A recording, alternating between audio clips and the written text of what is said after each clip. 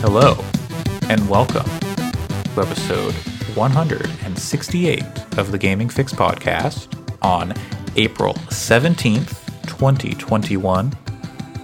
I am your host, Andre Cole, aka your partner's favorite Dorito flavor that isn't Cool Ranch. I am joined today by Pat. That's, I don't think that's fair. Because, are you just eliminating Cool Ranch because it's the best? It's widely agreed to be the best one? Those were the parameters set forth by a friend of the podcast and listener at the Jozak on Twitter. Jozak submitted his question on Twitter where we solicited questions, and you too can get your question read and discussed on the podcast. So that's got to be Pat. Partner's favorite Dorito flavor that isn't Cool Ranch. I guess there effectively aren't any other flavors other than Cool Ranch and nacho cheese. And I am aware that other flavors exist. Like, I'm looking at a list, and there's like the salsa verde flavor, and there's this taco flavor. I personally like the taco flavor ones that come in the classic, fun, old-timey bags. There's twisted lime. There's spicy sweet chili. These flavors aren't available consistently. Yeah. The ones that are available consistently are Cool Ranch and the nacho cheese one. That was kind of what turned me off Doritos, was there only being like the two flavors for like so long. For a long time, you could only get nacho cheese and Cool Ranch. Yeah, that's how it is here. I mean, maybe it's just Dorito wasteland here, but like I'm seeing this like Dynamita, and that we don't have that flavor. They look like little taquitos. Doritos Collisions. That's like there's a guacamole flavor apparently. I don't like what this. Okay, Pinterest is a terrible site, and it should be removed from Google searches. There were Mountain Dew flavored Doritos. Now that's my answer. I've never had them, but that's my answer. Live every day like it's your Baja Blast. Yep. I did not to I won't say what data center, but I did a Final Fantasy dungeon with someone named Baja Blast, and it's been my favorite name since. My friend and I tried to add them, and they did not accept the friend request. That's, what, tangy pickle, blazing buffalo and ranch. So for most of my life, I thought I didn't like ranch dressing. So I was like, I'm not going to eat the Cool Ranch flavor because I think ranch is gross. And I still think ranch is gross, but I also like it now. It's crossed over from like gross food that I didn't even want to try to gross food that I actually super enjoy eating. So now I appreciate Cool Ranch as the best flavor. All night cheeseburger Doritos? Like what is going on here? Like, I mean, they make lots of limited flavors, but they're limited. So. I think the spicy sweet chili is actually my favorite. And so it's been so long since I've had Doritos. And my theory is, and if someone wants to send me a bunch of different kinds of Doritos to test this, sponsor be my us guest. Doritos. My theory is, you look at this and it's like, oh, there's Flamin' Hot Nacho, Flamin' Hot Limon. I think those are both just red. Those are just red Doritos that are spicy and almost not different. And like I'd be willing to bet that these guacamole Doritos and the Mountain Dew Doritos, basically the same thing. They just come out at different times. So you go like, oh yeah, I could see that. It tastes green.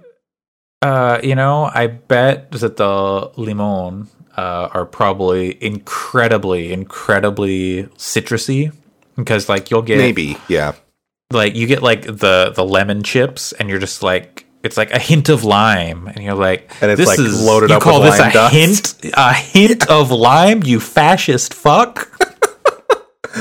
I generally don't eat a lot of Doritos. I only get novelty flavors when I see them, and I'll get the 3D ones when I see them because that's fun. What the fuck? It's roasted turkey Doritos. some of those are fake. I don't think all of these are real. From around the world, they are international flavors. We got mayonnaise, gourmet wasabi mayonnaise Doritos from Japan. Because this Doritos thing claims it's got this top 10 weirdest Doritos flavors image from YouTube has a bag that says Hornet's Nest on it. Yeah. And a bag that says Oreo. What weird? I did get a weird cookie thing. Doritos Hornet's Nest? See if I can find. I can't remember what it was now. It was not very good. Oh, yeah. Okay, no, the Hornet's Nest is from some Twitter account in 2014, and the person first they put Doritos discarded sofa. Okay. And then like a month later, they followed it up with Doritos Hornet's Nest. So I got a weird one on the topic of bagged snack foods. Cookie Pop. Have you seen this? No. It's popcorn and different brands of cookies. So I saw Cookie Pop Oreo. Okay, it's literally just chunks of Oreo and the Oreo frosting on popcorn. That's it. That's the pitch. I'd eat it. I'd eat that. I bought a bag. It's not particularly good. IMO. I think it's pretty gross. Okay, that's fair. I would try it. At least. You have to, right? Like, it's one of those. I saw it at the store and I was like, what is this abomination? And I bought it. And I think that you can put sweet stuff on popcorn and it can be good. Yeah. But in this case, it's like caramel corn right there. Exactly. But this case, I just was like, nope, no thank you. We got not good. They have like Snickers, Oreo, Chips Ahoy, M&M Minis, Twix, and Butterfinger. I would try Twix because it's got the caramel thing going on, and caramel corn is good. But you a left Twix or a right Twix? I don't ever share Twix with people. But I mean, they sell like the package is like, here's the left Twix pack or here's the right Twix pack. I've never seen that in my life. That may be a Japan thing. No, I don't think so. I don't think I've ever seen a Twix here. Maybe really? I have. I don't know. I thought they had weird flavors there. Kit Kats. That's the thing here. Oh, that's right. I've never. What seen is a Kit Kat Twix, if not right a Twix thing? Really? Yeah, no, it's their whole thing because they're the same, but they do like, oh, they're different. And do you like the left Twix or the right Twix? And then part of their thing was like, we're going to sell only left Twix packs and only right Twix packs. I've never heard of this before. This is literally the first time that I'm hearing of this concept. I'm looking at it now. Maybe it was only in the ads, but okay. No, you're right. I'm looking at it. It exists. Yeah. I don't even really like Twix. I just the ads. And that was like a silly idea. This image says Twix Italian and it's mozzarella sticks, and that's very funny to me. I like mozzarella sticks more than Twix, I'll say. You're a savory, not a savory salty, not a sweet. It just depends. As I get older, I tend to prefer either like really good chocolate or fruity candy. Or I do like Take 5 bars. That's like I'll eat a Take 5 pretty much at any time. The pretzel and the all that the peanut butter all of it together, that works. Yeah. For me, eternally. And really, peanut butter chocolate combinations generally will, like, I prefer Twix peanut butter to the caramel ones. But I usually will go for one, if I'm going to indulge in something, it's probably going to be a savory thing, like a mozzarella stick that I shouldn't really eat anymore, but I do anyway sometimes. Or it's going to be a fruity candy, like a gummy bear. I like a sweet tart. You freeze a gummy Skittles. I'm a Skittles fan. I don't really eat a lot of frozen gummy bears, but they're good. Yeah. That's whenever I get gummy bears now, I'm just right in the freezer. I'm like, half an hour. I'm like, boom. Oh, so chewy. So delicious. Yeah, that's good. Especially on a hot day. Well, there you go. Yeah. It would be so funny if there was another person on this podcast and we had this whole conversation and then you introduced them now. But alas, there's not. There's not. This week, we're holding it down, just the two of us. It is what it is. We were gonna have some other people come in, but sometimes life finds a way to get in the way. Sometimes that quote from one of the greatest films of all time, Jurassic Park. I hope Sam's listening. That's all I'm gonna say. Write in if you want to have that explained to you. right into gaming at fix.space, or tweet us at Fix Podcasts on Twitter, and if you do that, we can get your questions read on the air, like we did with Jozak's question at the Jozak. Thank you very much for that question. That you're saying his name like his name is Jozak and not Jozak. Jozak Zach. Like a reach for the moon engine. Wait, is it why is it reach for the moon engine? That's what RE stands for, is reach for the moon. No, I engine. know. Okay, yeah, no, I know that. Why do you say engine twice? People say RE engine. Oh, okay. It's like an ATM machine situation. Isn't that what the thing says? That's what it says. RE engine. I know. I think it's RE like reach. No, like capital RE reach. I don't think it is for the moon engine. It's just shortened. I don't think it is. I think it's reach for the moon engine is what RE stands for.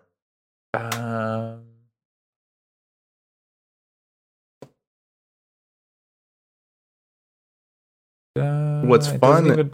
I'm trying to see if in the Wikipedia article it doesn't even have the full name. I think exactly. That's what I'm looking at. I assume because whoever edited this Wikipedia article is bitter about the name. Yeah, I'm sad that demo isn't live yet because we can't talk about it, but it's going live later today, I believe. For 8 hours. Yeah, I'm debating whether I even want to touch it. Yeah. But I don't know. Maybe I should, because it'll tell me if I want to play through Resident Evil 7. Sure. Because if I hate that demo, then I can just put this whole fantasy out of my mind. Yeah, definitely. But I have Resident Evil 7 installed now. It's on PlayStation Plus.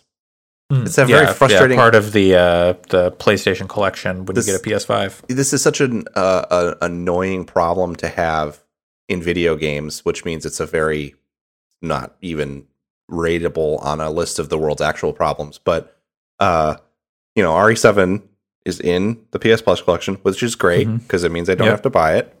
But the DLC doesn't come with it, and at this point, buying the season pass is more expensive than buying Resident Evil 7. Mm-hmm. And the DLC isn't on sale in the big Capcom sale that's happening right now. So, as far as I think anyway, maybe I'm wrong. But either way, I know, because of the way I looked at it, the cheapest way to get access to the DLC is to buy the Biohazard double pack that has the pre-order of RE Village that comes with the deluxe edition, including the season pass for that game, Resident Evil 7, and the season pass for Resident Evil 7 for $80, as opposed to buying it for $70 on PS5. So it's I guess I should just get that if I'm going to play Resident Evil 8, but at least because it's in the PS Plus collection, I can play the base game first. It is at least not a situation where the DLC affects your saves, since it's all totally disconnected from your save game. But yeah, I just really hate what they've done to the PlayStation Store. It's just absolutely, it's really unconscionable what they've done. They massacred my boy. Yep. You can't even find there's no demos or anything on here anymore. It just seems like it's designed to get you to accidentally buy games for the wrong platform. Probably, yeah. It feels like it's because they'll put games on sale, and part of this is up to the publishers, so it's not just on Sony, but they'll put games on sale for PS4 that have PS5 versions, but not to put the PS5 version on sale. And it's I accidentally bought NBA 2K for PS4 a couple months ago, and they refunded it, thankfully, because I never installed it. But it's so easy to make that mistake, especially if you're on mobile and not even in the store on the console. It's bad. Store is not good. Ultimately, the PlayStation 5 controller is great, and the performance of the PS5 is a really good value compared to PCs of similar levels of performance. Everything else, similar price, yeah. If you buy a $500 PC, you're not going to get what you can get in a PS5. Yeah. And those things are great. I don't regret purchasing it for that reason. And then what little software exists has been pretty good. Mm-hmm. Everything else about the launch of that console, Sony has just completely shit the bed. It's like their worst UI console launch. is terrible. Like, and it has less interesting games, I feel like, than the PS3 did at launch. I'm not saying that I think it's a better system with longer legs than a PS3, but at least PS3 didn't have Final Fantasy XIV at launch. No. And the critically acclaimed Heaven's Ward. True. Neither did the PS5. You could play it on there at least. But, True. yeah. Well, sure. You could play lots of PlayStation 4 games. The PlayStation 4 had a pretty good library. Yeah, exactly. See, there you go. But backwards compatibility solves a lot of problems. But yeah, I mean, I'm just saying there's nothing like weird. Like Marvel Ultimate Alliance is the PS3 launch title. Weird. Yeah. You know what? Actually, thinking about it, I wonder how much of like the service game situation pushed Sony to do like the backwards compatibility stuff. Because like, like a lot of clearly Jim Ryan doesn't give a are, shit about it, so I imagine a lot of their partners, their publishing partners would be like pissed if they were like, oh, if we want to like continue our user base on it, we have to do an update. Or, it would make for a really awkward, like they could do crossplay stuff, but it would make for like a really awkward transition. Totally. And I wonder how much of that played into the decision to do backwards compatibility and only like do the PS4 stuff and not worry about going further back. Listen to this launch lineup. So PS3 launch games: Blast Factor, Call of Duty 3, Genji: Days of the Blade. There's some sports games I'm going to skip. Marvel Ultimate Alliance, Mobile Suit Gundam Crossfire, Need for Speed Carbon, Resistance Fall of Man, Ridge Racer 7, Tony Hawk's Project 8, and Untold Legends Dark Kingdom. Heavenly Sword wasn't a launch game? I thought it was. Maybe it was just launch window. Yeah, okay. Either way. Layer 2? This is from Games Radar, so they could be wrong. Yeah. Missing stuff. Even with just that snippet, not all of those games are good. I don't know if any of those games are necessarily as good as like Miles Morales taken. Mm-hmm. This is a problem. Miles Morales is good because Spider-Man is good. So like the original Spider-Man, and it's built on that with a more interesting main character. I feel like otherwise though, like the PS3 launch list is way more interesting than what more interesting certainly. Yeah. I mean, like I'm a branded Souls guy now, but like when one of your launch titles is a remake, it's kind of like got that dark sign. Yeah. Anyway, I don't know. I've been disappointed with the state of the PlayStation 5. And part of it's COVID for sure. So Jim Ryan's no Don Matrick, but I think part of it is that I think that's part of why I'm a little negative on it. If it was like the PS4 team, I would be like, well, COVID is a thing. They'll get it back on track once it's not. I don't have that kind of confidence in Jim Ryan. Yeah. I wonder, I feel like I worry that for Jim Ryan, it's like, well, yeah, what do you expect? We're going to do like 2 really big games a year. And that sucks. I don't want 2 really big games a year. I want like a dozen interesting games. Yeah. I don't care if they're like Last of Us kind of production quality. Yeah. And we're starting to see like that from Microsoft now, and like they switched roles in that way. I'm still waiting for Microsoft to do like Microsoft first party to put out something I'm actually interested in outside of Forza. Let me tell you though, but I mean, same. And at this point, I would play Forza on PC because my wheel works with PC and PlayStation, because I want to play Gran Turismo when that comes out on the wheel. Yeah. I actually bought Gran Turismo Sport on sale this week because I want to play that some with it. But at this point, like this week, I was like, am I going to end up buying an Xbox?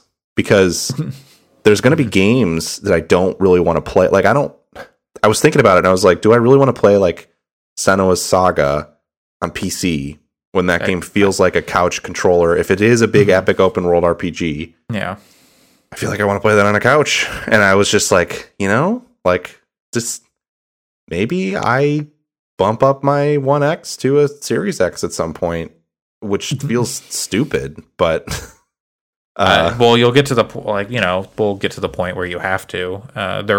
Their first party stuff. They have a lot of first party stuff, but it depends on how long that takes that promise. Yeah, how long that takes. Like the last time they showed Senua, it was still like we're taking pictures of trees and drone footage of Nordic countries. Like, okay, I guess. Why are you talking about this game if you're still in pre-pro? And that's kind of the feeling that I have about a lot of this stuff this gen so far is why are we talking about this at all with where we're at right now? I mean, I understand that you need to.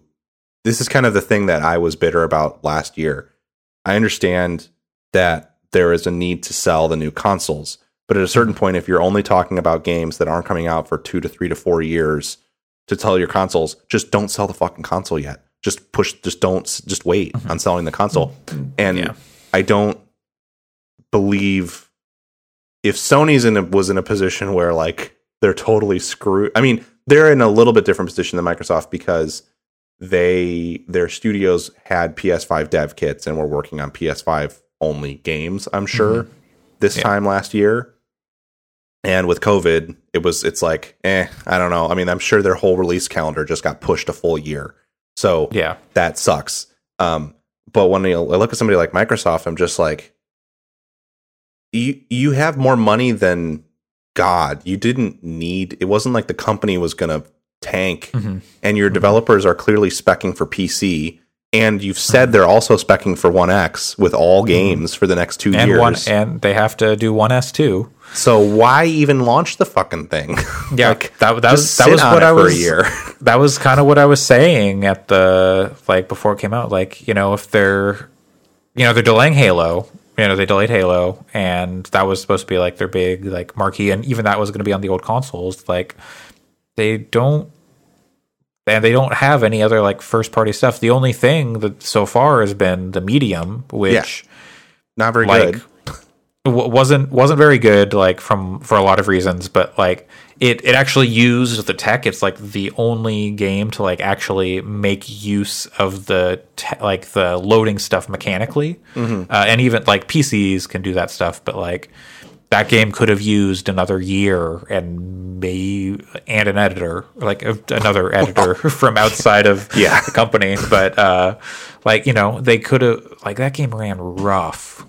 So if they'd had another year to polish it up and get it going, and Microsoft could have pushed it and it would have been fine. But at the same time, I'm sure that they got to the point where everything was locked, all their feature, their specs were locked, and whatever. Is another year going to give them the chance to? We're gonna make it even more powerful. And at the end of the day, I'm sure that there are people sitting in a boardroom having the exact conversation we're having, and then someone said, "Wait, it's gonna sell out either way. Just put it out." Yeah. And honestly, that is probably the business move because it is still sold out in a lot of places. You can't buy them at you still can't buy them at the grocery store. We have I don't know what it's like in other countries, but we have grocery store Walmart's kind of basic thing where they sell everything. You still can't find them at the equivalent of that around me. Yeah. I'm sure I could find one if I looked hard enough, but it's not. They're not. Well, they've also made they didn't make a ton of them either because they're we're not going to sell a lot because we're not trying to. So if you're not trying to sell that many, push it out a year. You're not trying to compete with they're the Series S. They're trying to get people to sign up for Game Pass and stuff. So maybe that makes sense. But I mean, I wonder if what they're thinking is because I'm going through it in my head because I'm maybe what they're thinking is most core audience people who are going to buy a console in the first year anyway are going to buy the PS5 because there's games you got to play.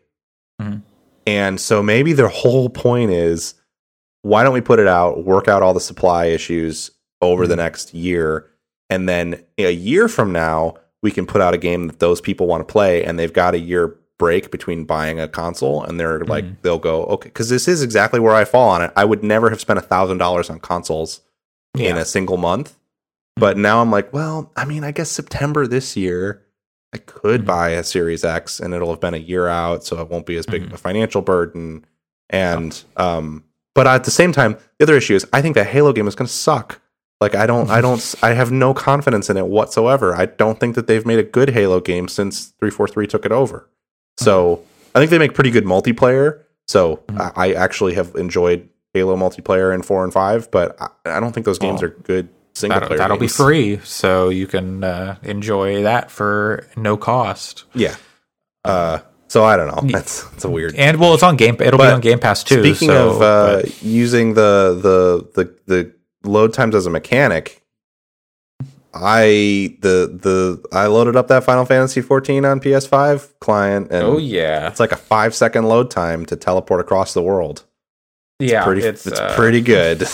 Yes, it has made things much quicker. There's a lot less like, downtime, I'm going to check my phone. There's still a little bit of that as you're running around the world, but there's a little bit more paying attention to the game now. I am halfway through Heavensward. The critically acclaimed Heavensward. The critically acclaimed Heavensward, excuse me, which is the first expansion. So I don't know how many hours I have in the game. I'm level 57, almost 58, when that expansion raised it up to 60. But I think they boosted all the experience you get for like a lot of the game. Like the main story quest. I think they did too. My friend claims that they didn't, but I'm still in the A Realm Reborn patches, and I have my main character. My main class is warrior, and that's like level 56. I already have Dark Mage up to level 55. Dark Mage. I guess are you doing like a daily like duty like level roulette? The problem we're running into, as always with these kinds of games, not that I don't love my friends, but I have fairly limited. I have lots of gaming time right now, but I'm splitting it between so many different things. Yeah. That I have fairly limited time to devote to Final Fantasy. So I get on thinking I'm going to play Final Fantasy. I'm going to play the story for an hour and a half, and then these friends are like, well, let's do dinner roulette, let's do a duty roulette, and then we spend all of our time doing those, and I don't advance the story at all. And I've said over and over, this isn't working, and then they go, yes, it is. So it's like this game is working as intended. Yeah. A new challenger enters the fray. We are joined now by Chris Edgerton, surprise podcast guest. Always a pleasure to have you, Chris. Mm-hmm. So now we're mandated to meet the 3-hour podcast. I cannot do a 3-hour podcast. 1 hour per guest. I have approximately an hour and a half. we did a solid 20 minutes at the start talking about Dorito flavors. So, Chris, I do need to ask, what is your partner's favorite Dorito flavor, excluding Cool Ranch? Yeah, Cool Ranch. No. I don't eat Doritos. That is my great shame, is that I do not like Doritos. There's no shame in that. That is wear that with pride. Yeah. I'm going to now put that in my Twitter bio. So yeah, there you go. Doesn't eat Doritos. That's good. Fuck Jeff. You'll never get a job with Jeff Keighley. I'll plug it every time the concept of the Dorito Prince part of Jeff Keighley's life comes up. You got to go find the video, the Mountain Dew Gamer Expo video from E3, where I forget the woman who hosts it, but she makes Jeff Keighley do shots of Mountain Dew, and he looks like he just wants to end it all. I remember there was Call of Duty or his Halo, and him just sitting in front of like mountains of Mountain Dew and Doritos, and just dead behind the eyes. Yeah, just like. I don't know if I've ever heard the audio. I've seen the image probably about 10,000 times. But God, yeah. It was painful.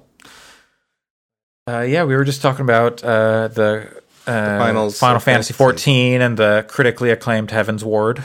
Can I have a second on this? You can. Soapbox yes, please. To talk about how garbage the account stuff is, especially if you're on the PS4 side. Because so you cannot unlink a Sony account from your PlayStation. They have to help you recover it, right? Mm-hmm.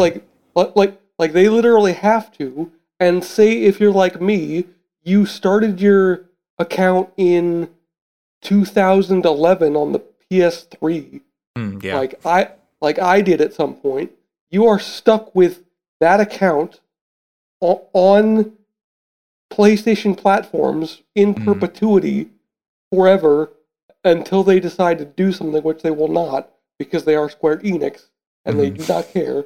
I think the reason that they do that is to prevent people from doing like a bunch of free trials, but it's still very frustrating. Yeah, I get it.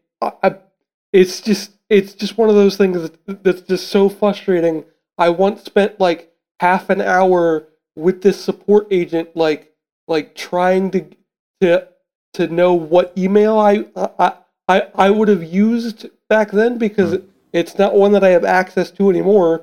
So the help me get my account back email goes nowhere, and I just cannot use that account, so I can never play on a PlayStation unless I make an entirely separate PSN account for Final Fantasy, which is just not ever going to be viable for anything at all. Yeah. Well, but could you play the free trial, which includes the critically acclaimed Heavensward, on like a free-to-play account? Like, because you could do like Fortnite free-to-play with no PS Plus. So could you play through like, you know, the first 60 levels of the game, like the first 2 like story things? I don't know if that would work. I think I don't know. Yeah. I would probably have to do something weird, like make my PSN account not the master account of the system.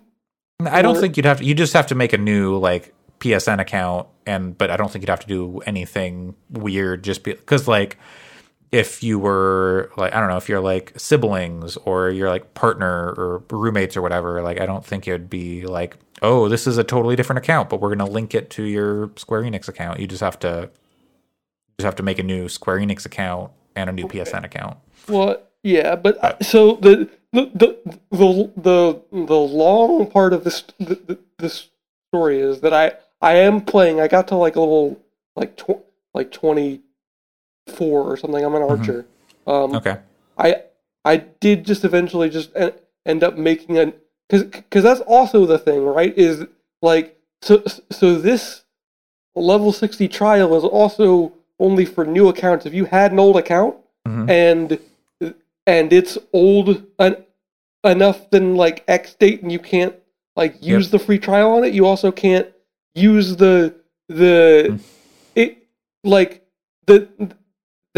the worst part about this, is that all accounts didn't get to immediately just be at level 60 or whatever. You had to make a new account for it to all work, which again, I understand it, but it's buttkiss that like just make it easy, because and this will dovetail into the game that I'm here to actually talk about.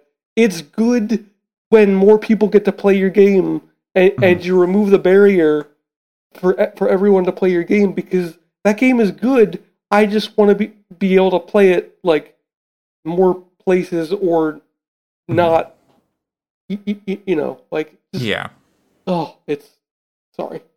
Oh no, they're like I bought the like complete edition when Shadowbringers came out, and then I didn't even finish like a Realm Reborn story. I got to like 49, which is like right before like you can do the final couple quests, and I fell off. That was like 2 years ago, literally, maybe like summer 2 years ago.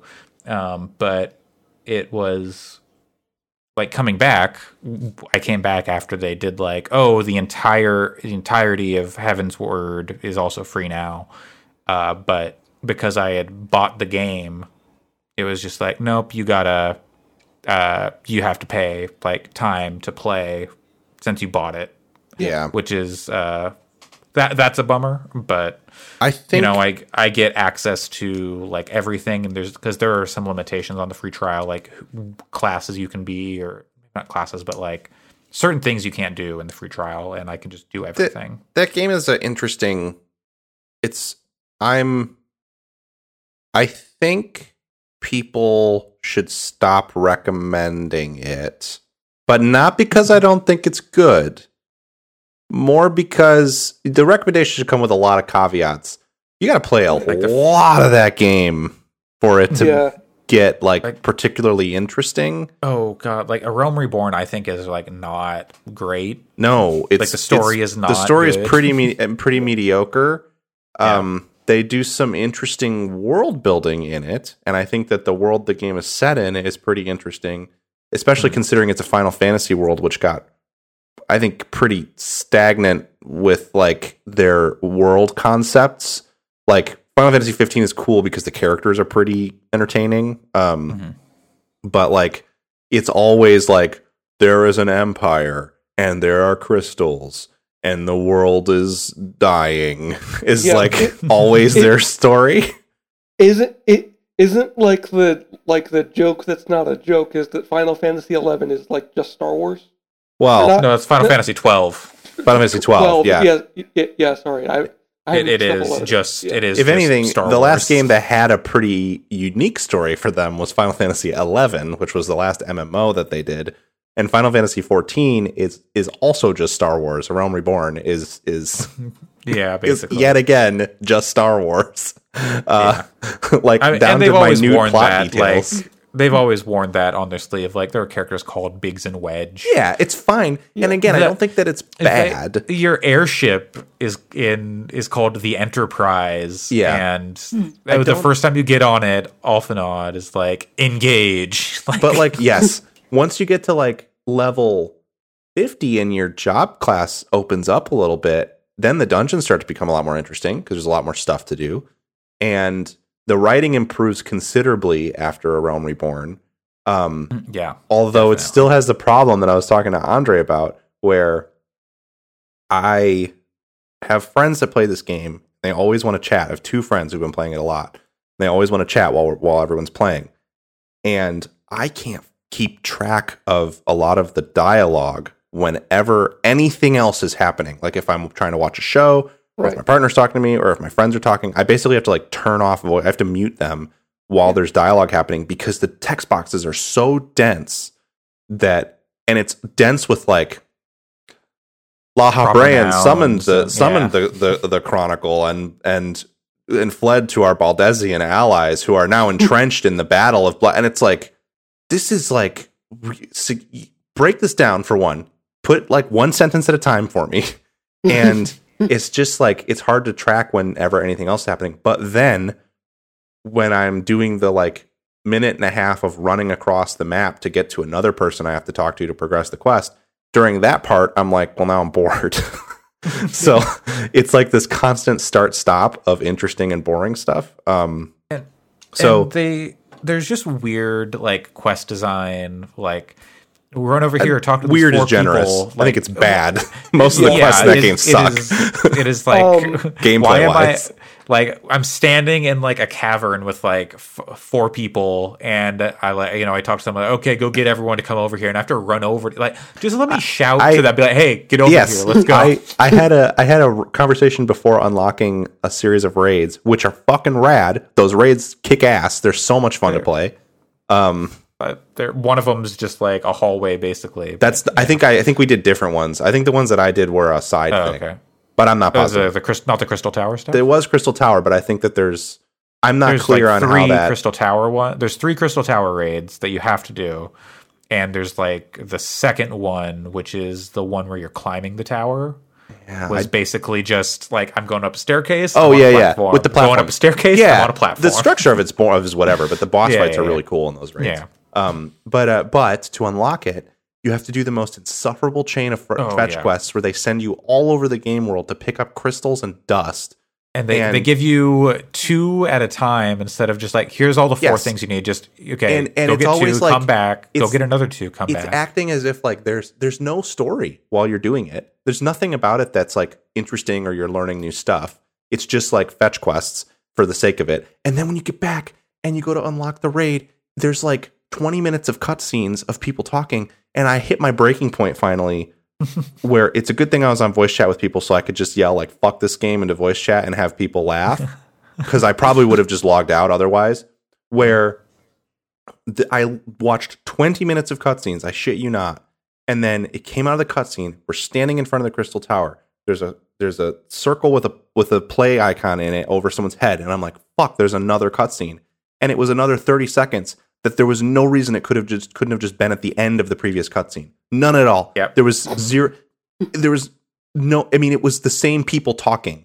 Nobody left the frame. It was just like, here's a break. Now here's 30 seconds more, and then that ends, and then you got to talk to him one more time, and then it's going to give you 2 dialogue boxes, and then the raid's unlocked. And it's just like, yeah, fuck, why did they do this? Why is it structured a lot this of way? like running back, like, yeah, for like something like if there's like they want to break it up and be like, okay, now we're like, if you need to log out or you want to go do something else, but like 30 seconds, like let's just wrap it up. Like, come on, just unlock the thing. If it had been another like half-hour thing, which is what I thought it was going to be once I saw the icon, and I sat there like, do I have time to do this and then do a raid?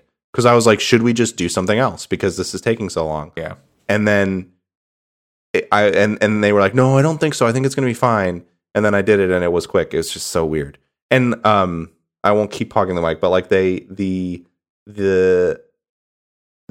that structure is so weird. And I think if they wanted to make it more like a visual novel, they could just show you moving between the spaces. Like you could just walk out of frame in one place and come back into frame in another place. Yeah. And then just continue it instead of these weird fragmented like sequences. So I don't know. It's, again, I'm enjoying the game. I'm going to keep playing it because I like characters. I like the world. I like playing my class in the more challenging content. But this whole like, it's sort of like cult like in the way people are like, oh, Final Fantasy, it's so incredible. It's definitely got its issues. It's not. Yeah. It's you got to have a lot of patience. If you have a lot of patience, it can be really fun. And I can tell you, Heaven's Word fucking rips. It does. That's good to hear. I'm glad you said that because I was starting to get worried that maybe it's not as good as people say. No, because I am really liking Heaven's Word. Good. Okay. Awesome. I'm excited then. Also, so I'm playing a Dragoon, and Dragoons are from Ishgard, which is where Heaven's Word takes place. And they fight the dragons, and that's all what Heaven's Word is about. Yep. And so, if you're playing a Dragoon, you actually do get some custom like extra interactions with like in cutscenes where they're like, oh well, we've got 2 Dragoons here, so it should be no problem. That's cool. Stuff like that. So that's like, it's like, oh, you're actually acknowledging like my character and like that I'm doing this thing that isn't what most people are going to do. I was started to get, I'm not naming any names because I'm not actually calling anyone out or picking on anybody, but I was starting to get nervous because all the people that I know who are really into Final Fantasy, which is more people than Alex, just to be clear. So I'm not calling Alex out, but pretty much everybody has been like, when I've said, I think that Realm Reborn story is pretty mediocre, they've been like, oh, I thought it was pretty good. And so that's why I'm like, wait, does Heaven's Word actually suck? No, Heaven's like, I'm not going to say it's like, oh, it's the, it's a masterpiece. No, I get it. But I am enjoying the story, and I think it's a lot of fun. It doesn't need to be a masterpiece for me, but it is, because, I don't know. But it's got explicit references to dragon fucking, so I gotta give it its props. Well, that's good. That makes it the official game. No longer Divinity Dragon Commander. Out of here. Final Fantasy 14 is now the official dragon fucking game of Game Fix podcast. Well, yeah, so that's your Final Fantasy 14 update since Alex isn't here. Alex is like completely caught up and like done everything, like all like the main story content up until, and like the new Nier raid before the next Endwalker comes out like in the fall. So my other all caught friend was saying that he thinks there'll be one more patch with some more story stuff in it in July. Oh, maybe. I mean, he said it felt like there should be a little bit more before the expansion based on the past examples. Yeah, like Realm Reborn did like 2.5, then 2.55. Yes, that's what he was saying, is not necessarily like a 2.6, but probably a 2.55 or a 5.55. Yeah. Well, yeah, so that's Final Fantasy 14 this week. The PS5 update is good on that. Yep, it's very good. It loads super fast, which is basically the thing you want from it. Yeah.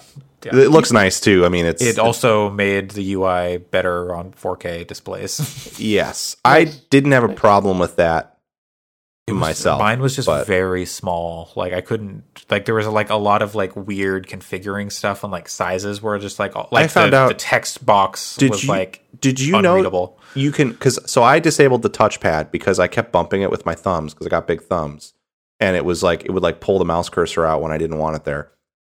You can just hit like L1 and click in R3 and you get a mouse cursor that you can slide on the screen. I had no idea. Yeah. There were that like I used that for like making text boxes bigger because those were like criminally small, but like the chat log was too small and like I couldn't increase that size. Yeah, and just messing with the stuff on there. But yeah, that's Final Fantasy 14 once again.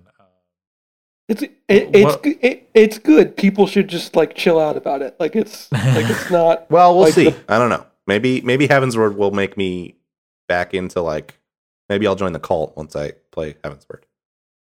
I wish they did more like World of Warcraft like CG cutscenes. Like they need more of that. Like you get it like on the title screen and that's it. Yeah.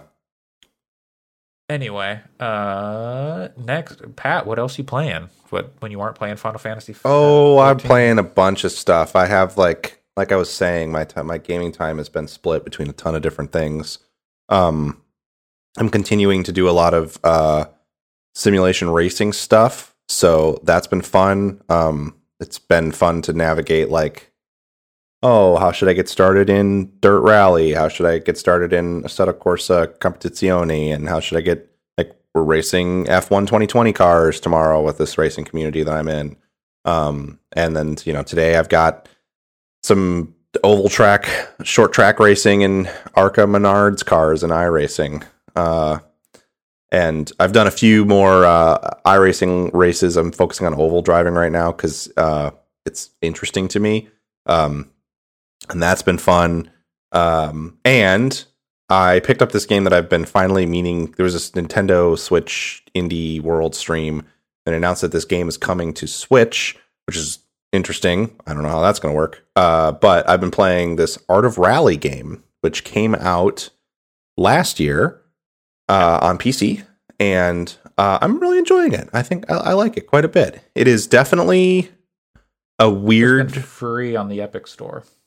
It was? I think so. I think there was a similar game that was free. Maybe it was Art of Rally. I think there was a similar game that was free in the Epic Store, and it wasn't that one. But maybe.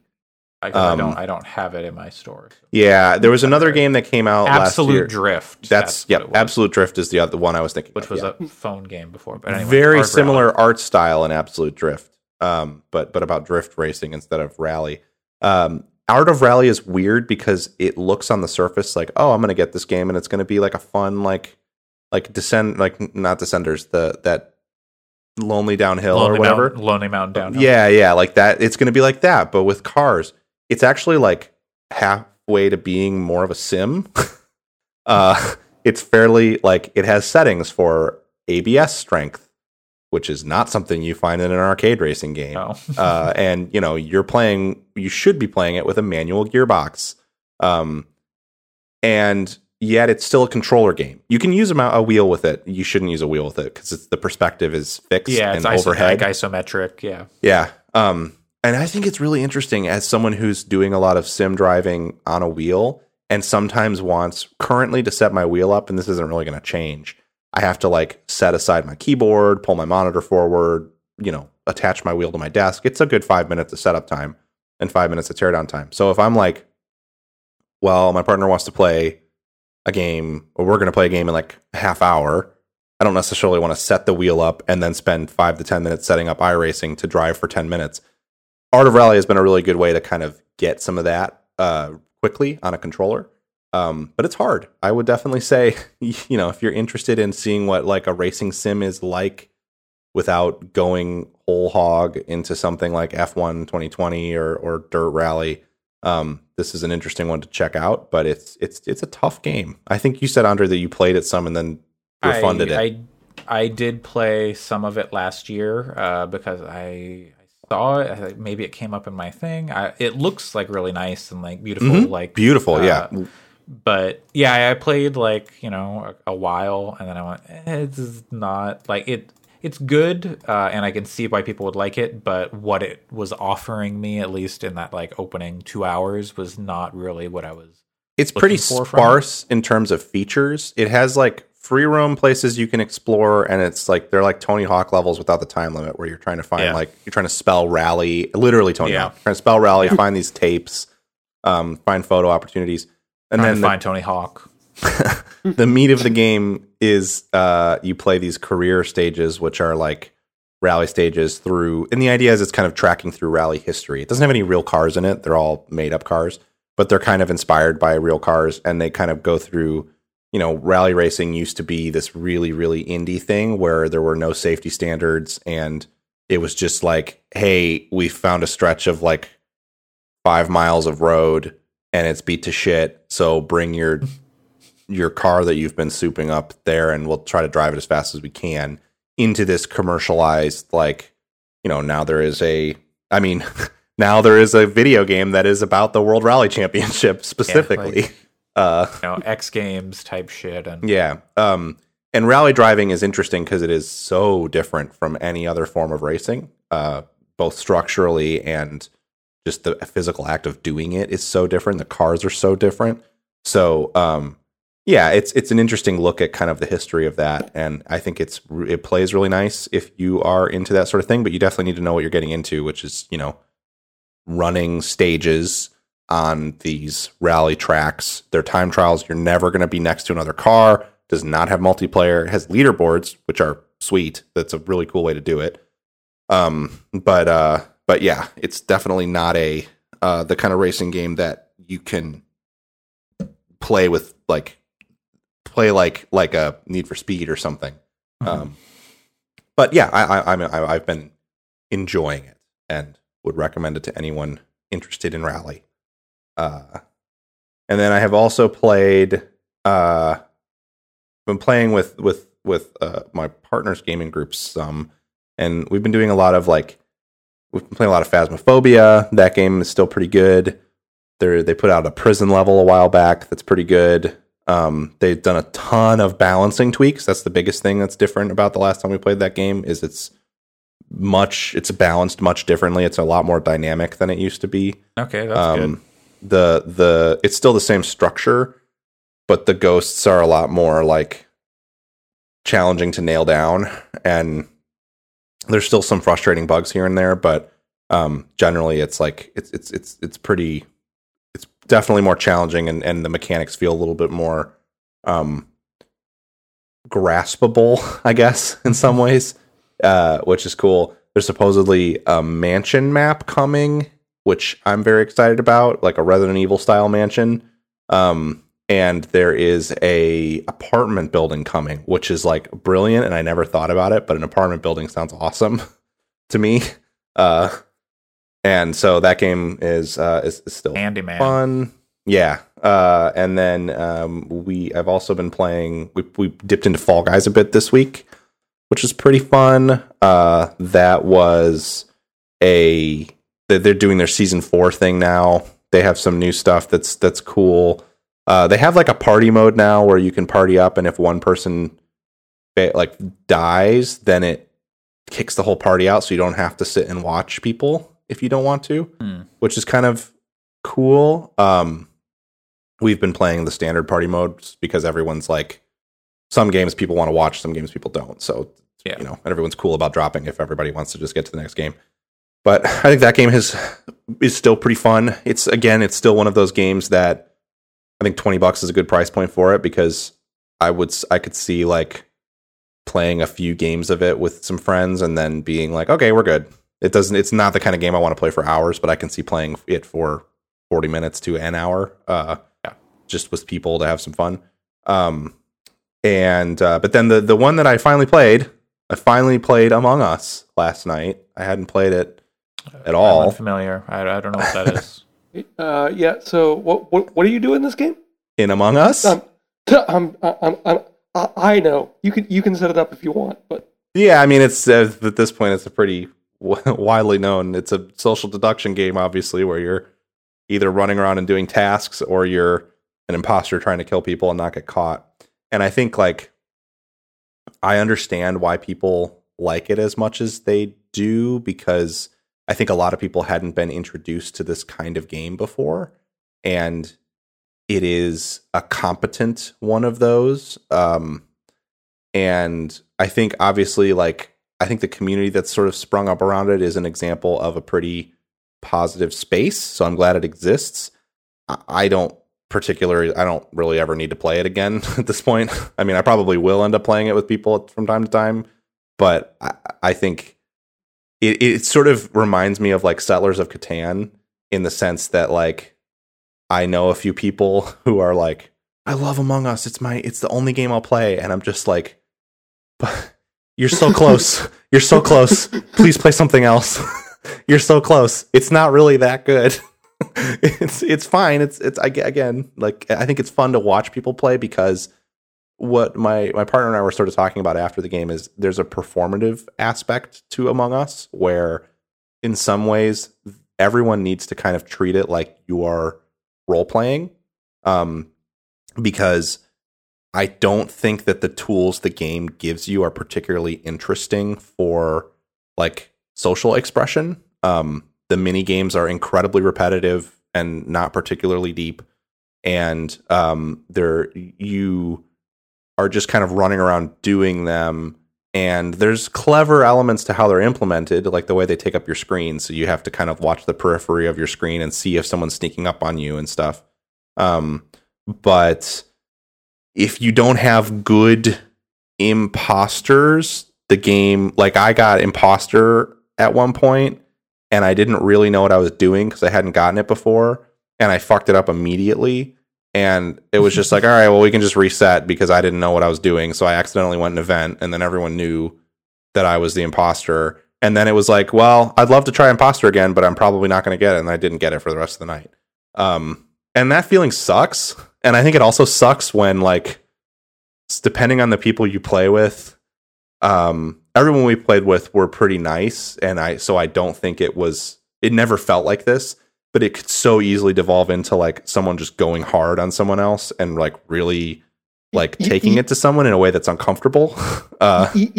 Yeah, that was exactly what happened to me my very first game. I was playing with people who had gotten really excited about it. We had all just bought the Steam version. I had bought it because a friend was like, "Hey, buy this. It's $5." I'm like, "Oh, it's $5? Okay, go ahead, go play my very first game." And this guy's like, "Wheels didn't do keys." I'm like, "I'm sorry. What's keys? What is it? What is that?" Because I had not been caught up in I'm gonna watch people play this. Like yeah. I knew what it was, but I hadn't seen gameplay, and I'm just like, wait, so what? So why am I being called out? What did I do wrong? And like, just immediately, like if you're not playing with like a capital G good group of people, like you are in for a bad time, in my opinion. We ran into one situation where like, and again, everyone I played with was pretty nice. There were a few times where people like kind of came at each other, but it was in a very much like they're close, they know each other, it's understood, right. It's like a safe interaction kind of thing. But like there was one time when my partner was the imposter, and they were like,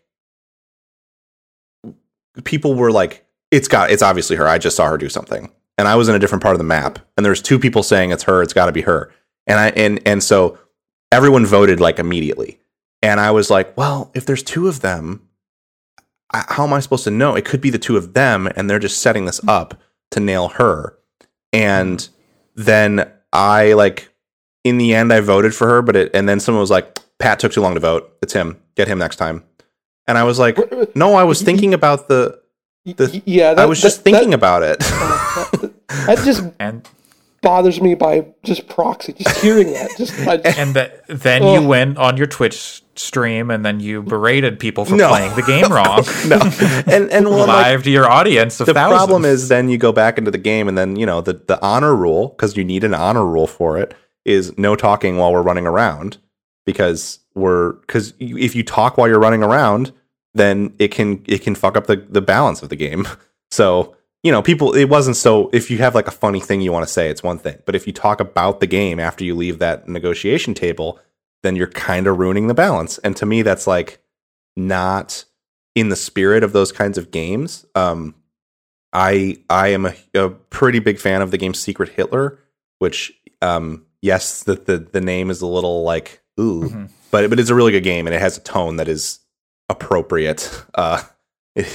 And that game, you're constantly talking. And then like once you die, you can't talk anymore, but you still make facial expressions and react to things, and because you can't help it. And then people are like, oh, he's making a face. So like, I think that games like that are a better implementation of this than what I feel Among Us does. What I would really like to play is the Among Us game that is, and maybe that Unfortunate Spaceman game is this. I would love to play the Among Us game where it's like that, but also kind of like Phasmophobia or something, where you have more, you have voice chat that's like proximity based. So it's a little bit more like talking to people while you're playing the game part. Because the other thing that was really frustrating playing Among Us is like, I'm running around, I'm doing my tasks, I'm in the middle of a task and someone calls a meeting.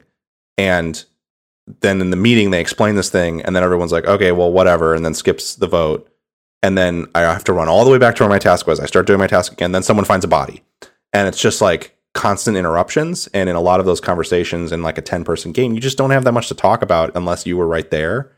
And so it just, I spent a ton of time all tabbed, just like looking like, all right, well, they're having a meeting, so I'm going to just bounce over and send messages to Sam complaining about how I'm not a huge fan of this game. But I mean, I would play it again as a, like, I like these people, so I like interacting with them, and not everyone. Yeah.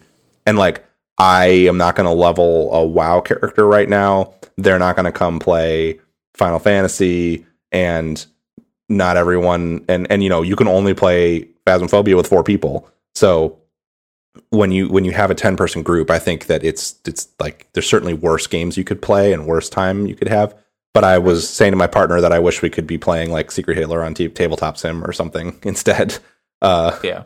So anyway, I don't want to like dunk on it too hard, because I think it's certainly competent, and I see why people like it. And it's as much it didn't hit me as it is. It's not that I think it sucks or something. You're too old. And that may be a huge part of it is that for the Zoomers. Well, if this is your introduction to this kind of game and you're happy with it, I don't really mean to suggest that that's some kind of problem. Fine. Like, enjoy your thing. If you can get hundreds of hours of enjoyment out of a $5 buy, great. There's nothing wrong with that. But I do think if you like, I said to my partner, like, I wish we were playing Velvet Sundown, which is a piece of shit game. Yeah. Like, that game is jank as fuck and kind of garbage. But Boyle, I would rather be playing it because it's more interesting to me. The other one that comes up is The Ship. It's criminal to me that this game blew up and the ship still languishes on not really being touched, because the ship is like my version of this game 100%. Sorry, Chris, what were you going to say? I was just going to say that I would play either of those games with you guys. And I don't know if you can buy either of them, sadly. The Ship is still around and available. You can buy The Ship. You don't want to get The Ship remastered. The Ship remastered was not good. It was a remake of it that kind of sucked. The Ship single player is $10. The Ship Murder Party, is that what we're... Yes, The Ship Murder Party is the one that's good. I'm not telling people to go buy it right now, but maybe you want to buy it. Victorian Secrets. It's if you haven't played The Ship is a game where you are on a cruise ship. There's several maps, and you load in and you're given an identity. You don't get to make your character, and you have a goal to go kill another player, and you have to do it without the other player realizing that it's you that's hunting them. And then you also can't be seen like on camera and stuff doing it, because you'll go to jail in the game. And they'll put you in the brig for a certain amount of time. And then there's a bounty board of like, if you kill someone with an umbrella, you get more money for it, more points. So it leads to it's extremely fun. It's a lot of like who is that following me down this hallway? Are they going to kill me? That Among Us has, but it's more like pure like thing, because once you kill someone, you just get another target, and you get like a rough the Assassin's Creed multiplayer. It is. It's closer to the Assassin's Creed multiplayer than it is to Among Us, but it's a lot better than the Assassin's Creed multiplayer. But then you also the other wrinkle, you have a set of Sims needs. So sometimes you have to go take shit, and sometimes you have to like shower, and sometimes you have to eat some food because you have vulnerable. And yes, you can kill someone on the shitter. That's one of the all-time great moves. Anyway, it's a shame that game never got super popular, because it's really good. Well, maybe if we do like another Extra Life stream this year or something, we can. I'm going to say it out loud. This is dangerous, because I don't think I'm going to be able to make it happen either. But I will say, I watched Ford versus Ferrari this week also, and I was like, what if for Extra Life we do 24 hours of Le Mans? God. Why would you do that to yourself? Isn't that the breathing exercise that pregnant ladies do? I would need to find another 24 hours of... I would need to find another person, because you don't drive the 24 hours by yourself. It's a team thing. You drive 4 hours on and off, swapping out with the other person. But I would think that would be fun. I wouldn't want to do it unless there was... What I'm saying is, if I can find a group of people who are doing that for Extra Life, because I have a feeling there's a lot of them that exist. Yeah. I would join one of them if I found a co-driver, because it would be very fun to do 24 hours of Le Mans for Extra Life. But neither here nor there. The ship's really good. I'd be happy to play that on a stream anytime. Then we could make it blow up that one streamer did for Among Us. The top review for the ship is years old. Among Us, but for people with taste. Which I don't want to shit on Among Us. Like, I think that like cool, great community. I'm really happy that developer is so small and had it blow up. Like, there's a ton of good things about Among Us, but it just, for me, there's well-aged. It's a nice vintage on that. Yeah. 15 years. Well, there you go. That's Pat's multiplayer minute. Let's jump over to you, Chris, and talk about the game you brought this week, the newest game to be discussed this week, certainly. Yeah, technically not even released yet, if you want to go by like the dates that they set, technically. Well, if you're a high roller and got the stimulus money to spend. Yeah.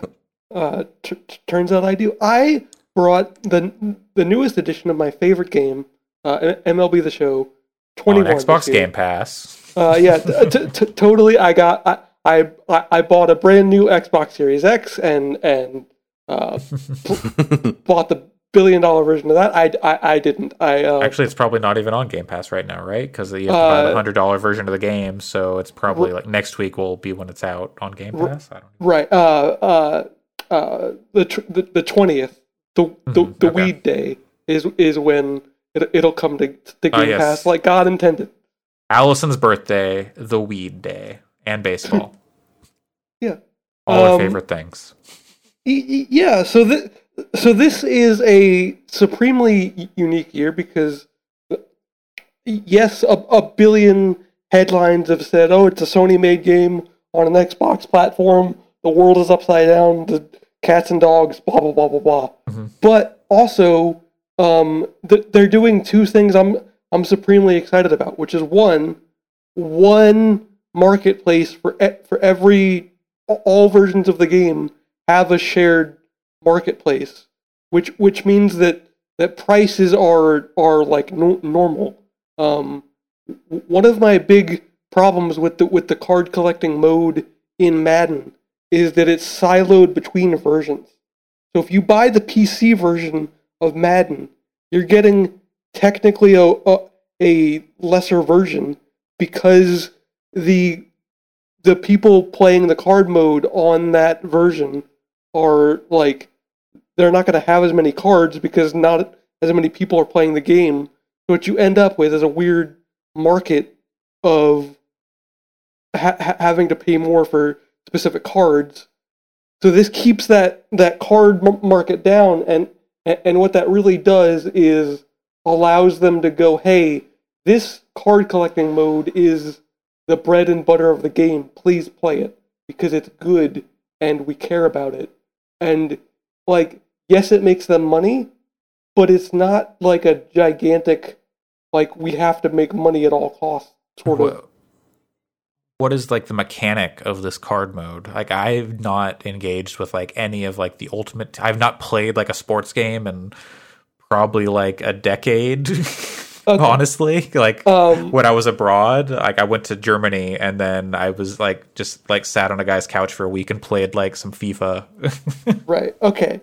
So what you're doing is you're filling out a baseball roster. You're filling out the 9 spots on a baseball diamond. I watched Moneyball this week. I know all about that. Yeah. And you're doing that with all different types of cards. They have a bunch of different cards.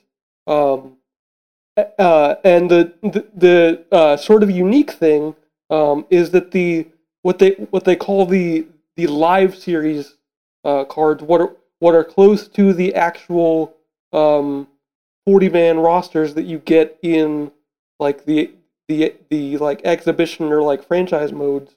Those are updated day to day, based on the games that are actually you're actually playing. And so if somebody like Eugenio Suarez, the third baseman for the Reds, is having like a really good week, his stats are going to be elevated when he's playing really well, and so that's going to like not only determine his like card value, but it's going to make the card better when you're playing with it, which is really interesting. So it invites you to go look for different cards on a daily basis based on who's projected to play well that day. So it's kind of like a fantasy baseball type thing. Yeah. But so is you using these cards to build a team and then playing a game with those players with like boosted stats based on their performance? Yeah. Okay. Definitely. There's all different types of modes. They have a draft mode where, like a Hearthstone or like in any other card game, where you just draft a team and you use that team until you get knocked out. Here it's like 2 losses, but you play like truncated like 3-inning games. Yeah. And that's just really interesting. And I really enjoy it. Even the newest mechanical addition that they tried to make this year is technically not new. It's something that was in the MLB 2K baseball games about a decade ago. The truck stick. Well, it's funny that you say that because it does involve the stick. What you would do is make pitching motions with the analog stick. Ah, like Dead Island. Yeah, kind of, honestly. And it doesn't work super well, but that's the beauty of... like Dead Island.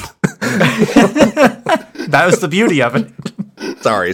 Please continue. No, you're good. That's sort of the beauty of MLB The Show, is that it's just an option that they tried to do that's additive, that doesn't take away from the balance or functionality of any other mode, you know? So it's really, really good. They added it's going to sound super silly when I say this, but they added the ability to actually use like classic uniforms and not have to make your own. So you don't have to like sit there in the editor and like make a uniform that's like not awful. You can just pick a classic one that they have for you. Could you put an anime lady on your uniform? Oh, if you were skilled enough. You can put god dang near anything on a uniform. They trust me when I say they do not have a good moderation team for those logos. Great. Okay. It is the Wild West. If you've ever watched the Giant Bomb quick looks where they go through the wrestling games and all those logo things, it's like that but worse. Okay. Kind of. Yeah. So it's hard to really like say much about the game because the game is simulation baseball. Like it's you sort of have to love baseball, but also you don't need to be super duper into it. You don't need to know who Barry Larkin is to like love this game. You know, like you can just pick it up and play and hit a billion home runs if you want to. Turn the sliders up all the way and. Or I could load up Yakuza, go to the batting cages in Kamurocho, and just hit home runs there. Yeah, you could. I think the sports games are interesting. I've been thinking about this a lot because I've been doing so much of driving stuff. Simulation racing is like, you gotta like cars and driving cars to like simulation racing because you're using equipment that is very high fidelity and very close to the real thing. Like basically, if you play in VR in particular, you're just missing the G-forces. Which is a huge part of driving cars. Don't get me wrong. Definitely. I'm not saying that it's the same, but what's interesting about sports games like the Show and NBA 2K, which I played some this year, you can not, like Chris is saying, even if you're not super into the sport, they're really well made games and they're just fun to play. So, I mean, obviously, if you hate baseball, you're not going to like the Show because it's the aesthetics of baseball. But if you just want to play a game that's like bursts of action that you can kind of move between at your own pace, that offers like pretty intense moments, it's a really good game for that. And there's a lot to do in that space, I guess. It's interesting, I think. Yeah, and it's also it's also an interesting year for baseball because the MLB added a new rule this year where in extra innings you start with a runner on second, which applies also to the 3-inning versions of the game that you play. You start the 4th inning and you start with a runner on second, which is the most video game ass shit that Major League Baseball has done in maybe 100 years. By the way, it is the wildest rule. I don't like it personally, but I'm a baseball purist, so they're just like we got to get these games done. Well, it is, yeah. I mean, it's because sometimes the games can be really fucking obnoxious. Yeah, but I like it. I'll take I have sat in the stands at Comerica Park until like 2 a.m. before 14 innings into a game that doesn't fucking matter anyway for the overall season because the Tigers are already out of the playoffs. Yeah. Well, let me tell you about my entire existence being a Reds fan and never going to a game that actually mattered ever. Yeah. We were never ever in contention for a goddamn thing. Like if like Dota or League was like, if you're in the 5th game of a 5-game series, then we're just gonna like you have no towers up. Like you're just right. Everybody's gonna start this game at level 18. You know what? The last game is ARAM. Everyone's all mid. Now we're talking. Give me randomize the batting order. That's what they got to do next. Randomize the positions. Randomize the whole thing. Yeah, you draw a number out of a hat. Just randomize. Just randomize the numbers, and whoever gets a higher number, they win. There you go. Pick a number from the stand. Pick a number from the stands. There's your pitcher. There's your batter. Oh God. I'm doing that thing that I hate that I do literally every year, where I go, I'm not that into baseball right now, and then of fucking course the Tigers have to have a pretty decent start to the season, even though they're not good. They're not going to be good the rest of the year. They're not going to make the playoffs. I like their new manager. Well, he's been managed. This is like his third or fourth year, but I like him a lot, and I think that there's a future for the Tigers. So I'm not like, don't have hope, but it's not going to be this year. And I have a million other games to play, and I know I won't play it for more than an hour or two, but I'm also kind of like, I could buy that. If I buy that deluxe edition of the show, I could play it like today.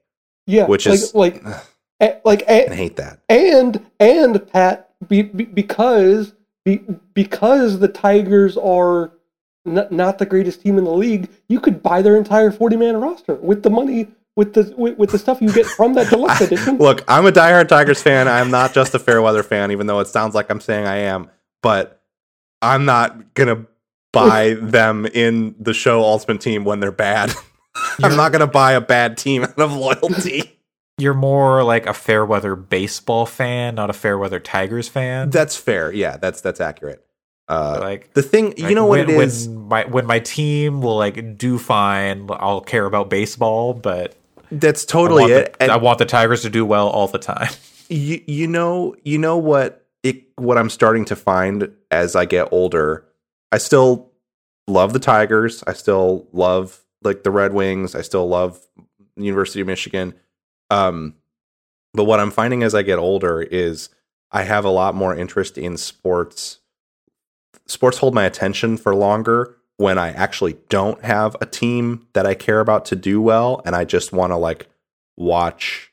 I think this is why like Formula One has stuck for me. Like I would call myself a McLaren fan, but the way that sport works, McLaren is not in a position to win a championship anytime in the future. So you get excited when their drivers are like 4th and 6th. That's like a good day for them.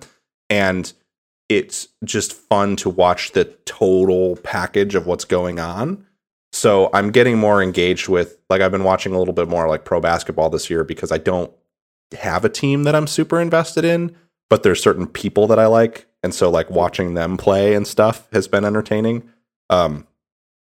So just generally with sports, I am kind of moving towards being more of a fair weather fan of sports where my teams do well. And then the sports I'm actually into all the time are the ones that I don't even need a specific team to be doing well to enjoy just watching the whole sport. Yeah, well, it's super interesting because like my frustration with baseball is like, oh god, like too many games.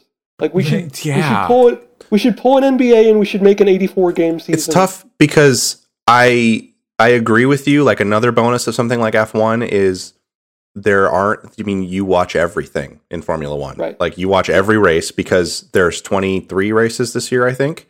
But it's not like half of the drivers are participating in one race and then another half of the drivers are participating in a different race on the same weekend. Everyone is always on track at every event. So it makes it very easy to follow because it's like, do you have roughly 3 hours of time every other week and for like 6 months? And if you're interested in following a sport, the answer is you can probably carve that time out.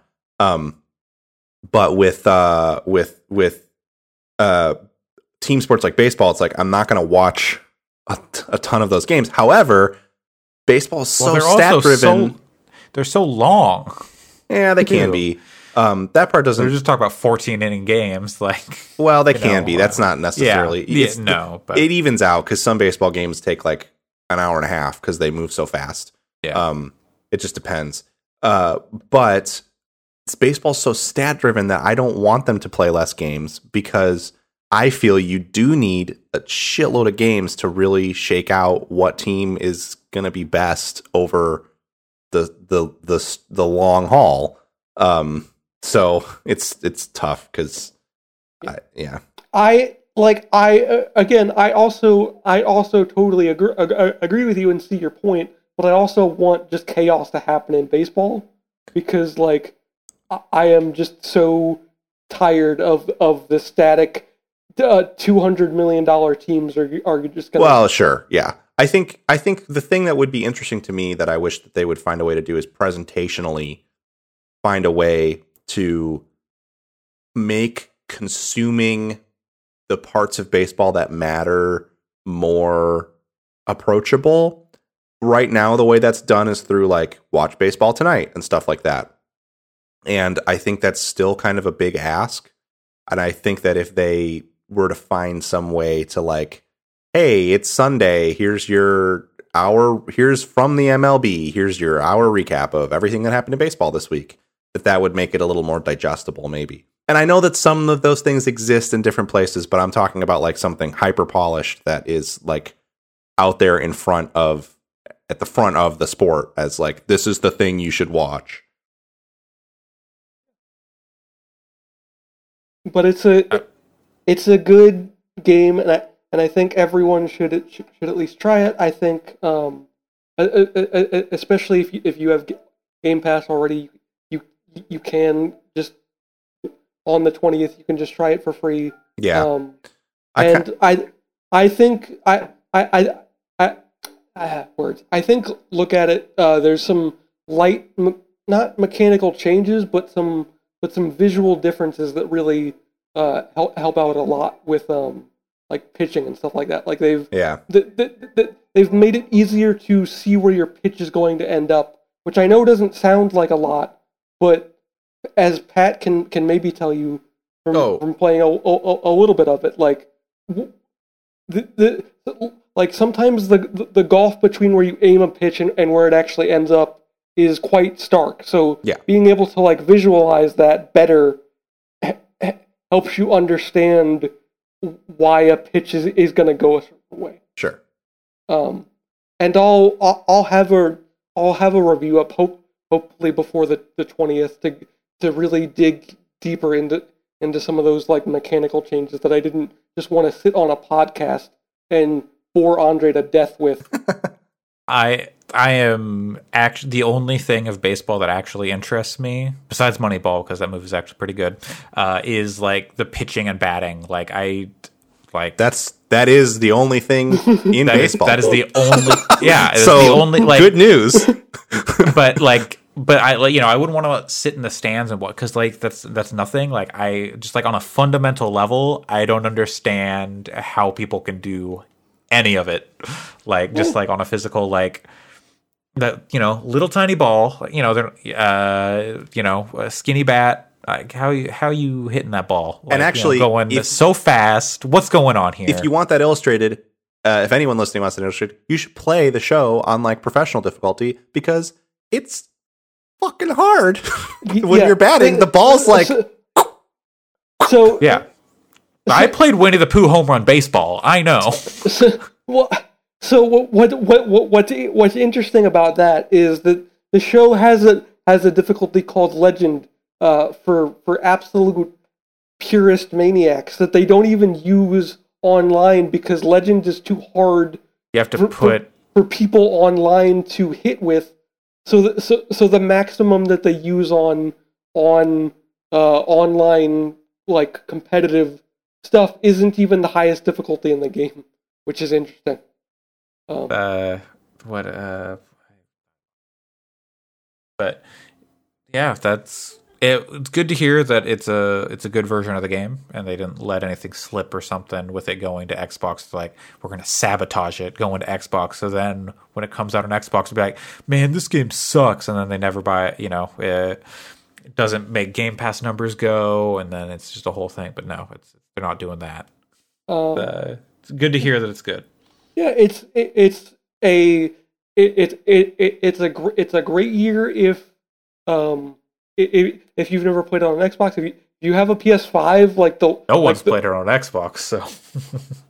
Well, I just mean maybe people who literally never got a play, like never made the changeover. But also like if you're on next gen like you are, Pat, you really have no excuse not to because the load times are just that much better.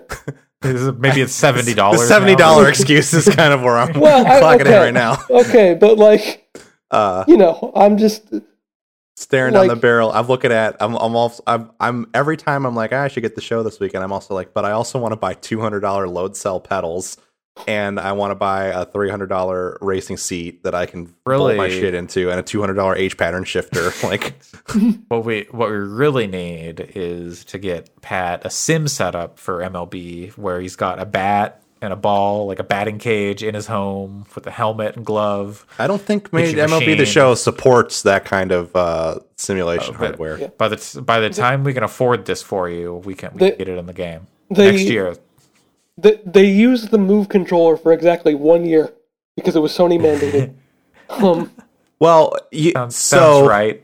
So, if you were to put your weight behind it, you could not easily, but they could make really high fidelity baseball simulation, because you could have a person throwing a ball at a like plate and hitting it, and they could use the location and the force to determine like where the ball is, and you could have a bat with an accelerometer on it that is measuring the location. I mean, you could do it. You could make.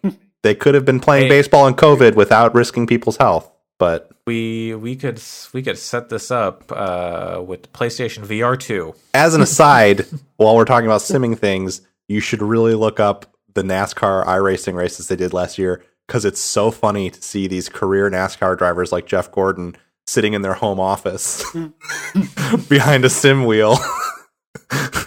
And like, he's into it. He at one point he was like, it's incredible. Like, the only thing about the simulation that feels different is sometimes the cars accelerate a little too much coming out of a draft, but otherwise it's 100% true to life. So like, he wasn't like shitting on it, and he didn't seem bored or disinterested, but he also is just like clearly like, this is also not as serious as the real thing for me.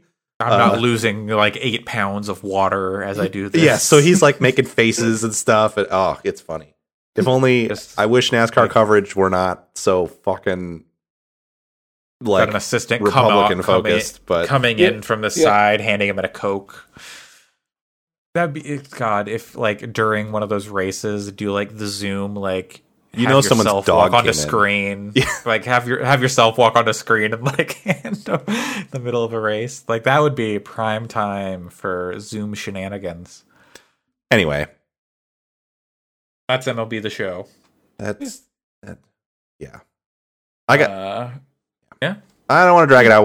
I'll say this and we'll end it. I'm going to look at some footage, and if it's the one thing that I'll say is I've been hunting for like the PS5 game that like Demon's Souls did it to me, Miles did it to me. I'm hunting for another hit of like, holy shit, games look fucking awesome now. And NBA 2K didn't do it for me on PS5 like I thought it would.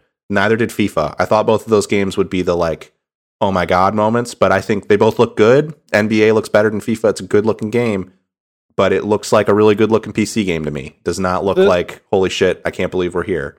The good news for you is that NBA 2K Next Gen was like built on an entirely different engine, so it like right. it is like mechanically different from the PS4 game. MLB The Show is exactly the same that you remember, because it's the exact same parity between everything. So yeah, I gotta look at some footage. If it's got that, if it looks like hot shit in a good way on PS5, then that might sway me towards having it around, just so I can boot something up and be like, wow, games look good now. Well, speaking of games that look good, not One Piece Pirate Warriors 4. Oh god. Oh, Oh boy. Yeah, I picked this up last year at the height. I also did. At the height of. damn it. You I did, also you Why? did. bought it Why? because Well, Andre bought it. This was at the height of like Hyrule Warriors hype, and Yes. I couldn't play Hyrule Warriors really because like the Japanese version only supported Japanese, whereas every other version supported every language option. Right. And I bought the Japanese version for my girlfriend, but so I was like, oh well, I'll pick up Pirate Warriors 4. It's supposedly there's like good things being said about it.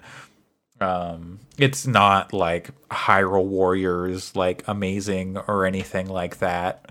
It's, it's just recounting the anime, starting from like basically the start of the Grand Line arc, if anyone knows where that is, which is like 100-ish, like 110 issues into the manga. The real One Piece starts here. And so you're starting with the Alabasta arc, which is it's pretty good, but like the game is just like foregoing a lot of that, like the interesting story stuff to just get to like, you know, all the battles, and then throwing in like a lot of extra like combat that wasn't necessarily in there. But you've got, you know, you've got a wide range of characters with different abilities and stuff, because you know, you've got like your Sanji, who does like his kick stuff, which I can't, like an agile character, or Zoro, who's a strength character. I don't remember what Luffy is, but it's a Muso game. It's definitely like I would probably rather be playing Persona Strikers. So it's interesting that you say that. This is going to sound ridiculous for me to say, but I actually fell off Persona Strikers because it's not Muso enough. Like it's actually it bends the formula like too much in like the Persona direction, which is like good, but it's not. I'm not a Muso fan. I wouldn't say like, you know, I'm like excited about Dynasty Warriors or anything like that. I like One Piece, and I am completely caught up on One Piece and reading it when it comes out each week. So that's like kind of the thing, is like I want to get more One Piece in and just like enjoy that and do the fights. But I'd probably rather just have like a, you know, I've said it time and time again, like I like the Tenkaichi Budokai games on PS2 for Dragon Ball. I'd rather just have like a fighting game, like an arena fighting game like that, or like a Ninja Strike type thing, Shinobi Strikers, whatever. But it is cool to just like, you know, pop the abilities, and there's like skill trees and like building out your characters, which is probably all pretty standard for this genre. And then they've got a bunch of like alternate history or like what if type scenarios, like, oh, in this situation, Sanji and Zoro were at each other's throats, because they always are, because they're, you know, they're oil and water, those two. And then they've got like various characters from the series, from both bad guys and good guys, joining their sides. And then you're coming in from like the middle, you know, like to mediate and like, okay, I have to beat some sense into these two. Like an interesting way to like put a bunch of characters who you wouldn't normally see together in like a fight at the same time. So yeah, and then it also just highlights like some of the ridiculousness of like the size of some of the people, because like some of those people are like 20 feet tall. Right. It's just like, oh my god, they got nothing on the Resident Evil lady. I played that demo. The demo's good. You play the first demo, not the new one. Not the new one. Which we can actually get into our news here now. So this week there was some Resident Evil news where they did like another stream where they talked about they're adding the Mercenaries mode. I didn't actually catch the stream, so I saw they're adding Mercenaries mode into the game. Talk a little bit more about Reverse. There were a bunch of Sony people on the stream to celebrate the 25th anniversary. And they have several opportunities to do like a more thorough gameplay demo coming up. One is actually coming up later today. There's 8 hours where you can play 30 minutes of the village section of the game, and next week you can play 30 minutes of the castle section. And then maybe after, there's like 24 hours to play an hour of the game, and then the game will come out. It's very, very weird and very Japanese side of Capcom to like do this sort of weird, it's delayed release type of like just make a demo, make even 2 demos if you want, and just say, hey, you can play these whenever you want. Like, I don't understand the like, because they've done like the time trial or like time limited demo stuff. Like with 2, they said, hey, you have like 20 minutes or something to like go through this section of the game. And then they did like a similar thing with Resident Evil 3 remake. I'm not sure why. And then they did like the short demo before that was kind of just like a tone piece. and now they're doing this. It's a lot of work for a demo. Hopefully it means they're like confident in it, that they're like doing such weird stuff for it, or it could mean they're not confident and they're just trying to like build up hype for it. Like, oh, I missed the demo. Darn, I guess I'll just have to play it. Not sure.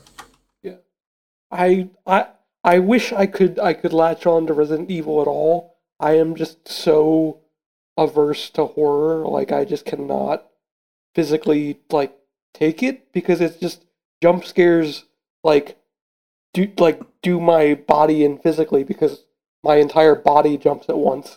So it's like, that's not fun. I'm starting to feel it. Like, I've said it before on this podcast, my issue with Resident Evil has always been that I don't like that it's not supernatural and that it's all just like viruses and stuff. Yeah. But RE8 has a tone to it that I understand that it's not going to be any different in that regard. It's still going to be the same stuff, but it gets back to that Resident Evil 4 tone a bit of being like in a spookier environment to me than like cities with zombies walking around. So I'm more inclined to like the whole vibe of that first demo is much closer to what I want from horror. So I don't know. I'm hoping maybe I'll like it. Because you've talked about how maybe you're gonna play through 7 before, and I think you should. Oh yeah, definitely. 7 is a fantastic game. You should also play the demo for 7 before. Cool. Okay. Because that is like a separate thing, like pretty like fleshed out. They hid like a ton of secrets in it. Cool. Yeah, and I'll check it out. like if you actually like look up, you can like get an item that will unlock stuff later, because you collect coins through 7. You can use the coins to unlock like some upgrades and like weapons. You get an extra coin if you do like all the secret stuff in the demo. But cool. Yeah, we should say for people that don't already know that the 7 and 8 are directly linked. So yes. 8 is not a jumping on point. You should play 7 first. If 7, 8, and they've said 9 will also be part of like this trilogy. Right. Yeah. 7 is a very good game. The DLC is very good. The last third kind of falls apart, but it's still pretty solid. Yeah, I've seen enough of it to know where it goes gameplay wise and stylistically. I don't know what happens in the story, but I know that it starts very much like more like an Outlast or an Amnesia, where you're avoiding enemies and trying to survive, and then turns into more of like a FPS survival horror kind of thing, where you're shooting lots of zombies and stuff and monsters. So I've got that in mind, and I mean, when 7 came out, I was too scared to play it for sure. Now I'm much more like, since I've played so much like Amnesia, for example. There was a story Patrick Levick at Vice has talked a few times about how like Amnesia Rebirth was too scary for a lot of people. And looking back at that game, I'm like, that game wasn't that scary at all. It had a couple of moments that were really frightening. Yeah. But it wasn't that scary. So now I'm like, okay, I don't just want a game that's a jump scare factory. I'm not interested in that, but I do want to find stuff that actually gets under my skin and freaks me out. And Phasmophobia is not really doing it anymore. I still think that game's fun to play, but it doesn't really scare me anymore. So I don't think Resident Evil 7 is too bad with the jump scares. Like, there's certainly that kind of stuff in there, but I think most of them are pretty fair. Sure, yeah. I'm more definitely the thing that scares me more than anything else is that feeling of being chased. And I know there's a lot of that, at least in the early parts of that game. So I think that will hopefully get me. That is a large part. I got to play Evil Within 2. That's the other one on my list. Evil Within 2 or Evil Within? Well, I'm going to play them both because that's me we're talking about. Yeah. But I know that Evil Within 2 is considered vastly superior to the first one. I never played the first one. I fell off of Evil Within 2. I played some of the first one and didn't like it, but I didn't even necessarily think it was bad. I just fell off. Like that was around the first time we did our like game of the year, like before we started podcasting, and it was just. But I think maybe it was the second time. I don't know. But it was just like I've got other stuff to play. This is like not really doing it for me, but it's neat ideas on there. Next up on our news stories, this one had social media abuzz this week as Bloomberg Japan reported that multiple buyers were looking at picking up Square Enix. And recently, I think today or yesterday, Friday, Japan, I think, Square Enix said, no, but we have no intentions to sell. No one's approached us about buying. I actually kind of believe Square in this instance. I think this reads to me like one of those like rumors where, or one of those report. And I'm not picking on Schreier's reporting. I mean, I assume he was the one who reported if it's Bloomberg. Was Bloomberg Japan? Oh, okay.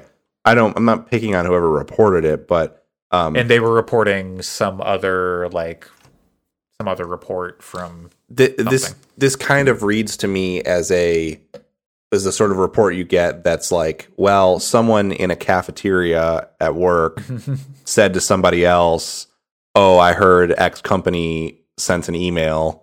You know, like it reads to me as a very like. Sure. I'm sure there's people who are always interested in buying Square Enix, and there's people at Square Enix who are always interested in selling. But people are talking, and yes, but I doubt any concrete. I mean, they seem. I don't know. I guess Avengers could have been in a major like financial mistake for them. Probably.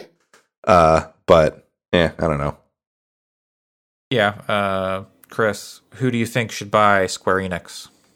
Well, I don't think anyone should buy them because I don't like the idea of everyone owning it. Everything. Right answer.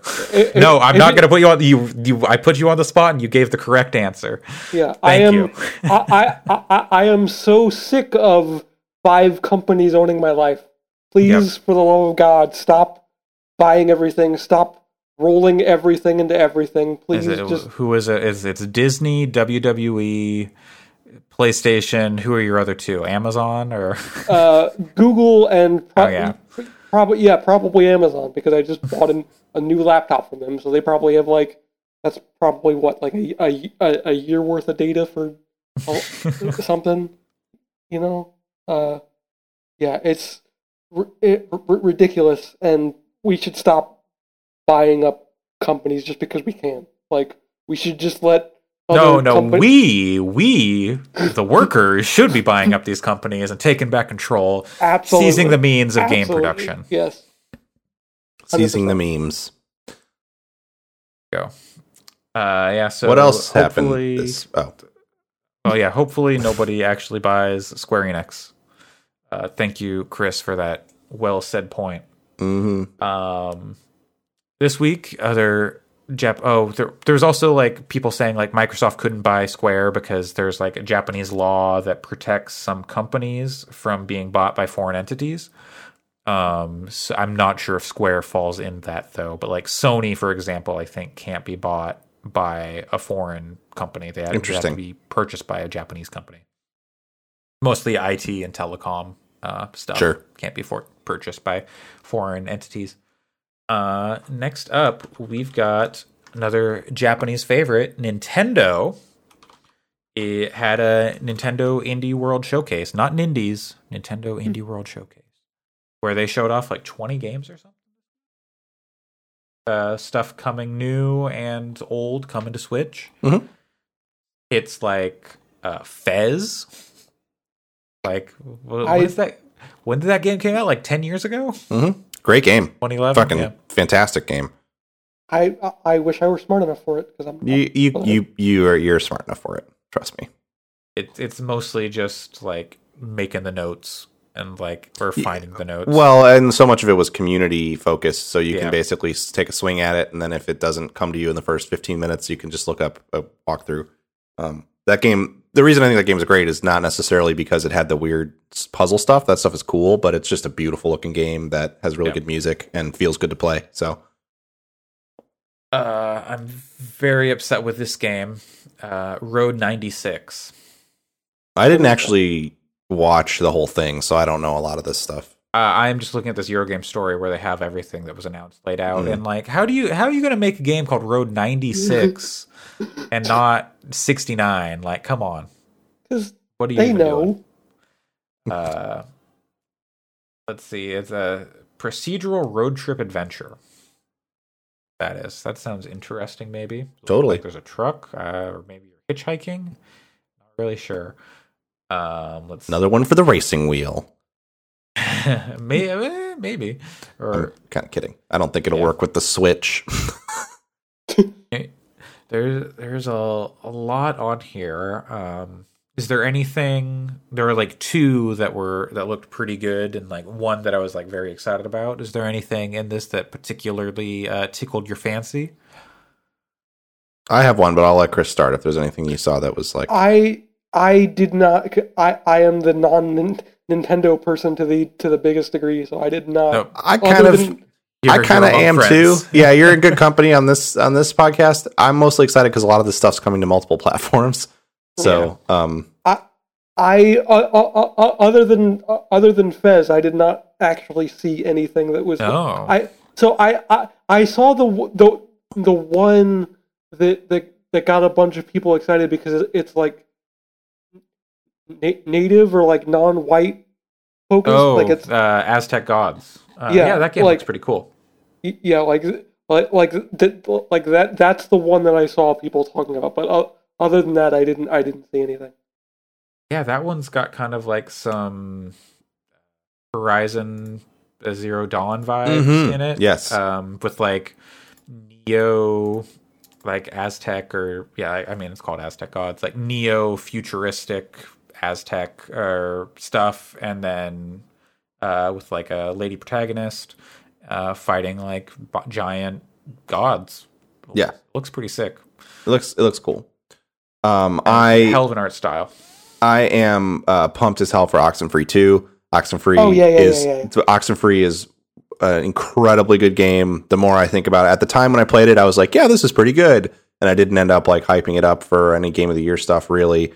But as time goes on, the more I'm more and more like, that game was fantastic.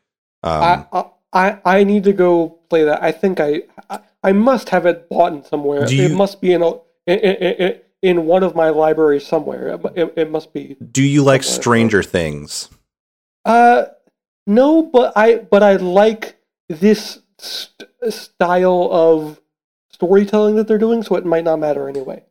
I think it's like better than Stranger Things. So I think it's like there's a lot of stuff in Stranger Things that you look at and go like, this was not very good when it came out, and we all kind of like went a little too hard on liking this thing. I still like Stranger Things, but it's not like the incredible cultural phenomenon. I don't know that it deserved that status that it ended up with, but I think Oxenfree 2 takes a lot of those kinds of ideas and does something really, really cool with them. So, or Oxenfree 2 will be hopefully pretty awesome. I was surprised too, because I didn't think they'd ever make another one. It's not really a game that leaves itself open for a sequel that I remember. I mean, it doesn't close itself off to a sequel either, but I don't remember there being a cliffhanger or anything. So, sure. Well, it could be like a new scenario. It's just like spiritual successor, maybe, or who knows.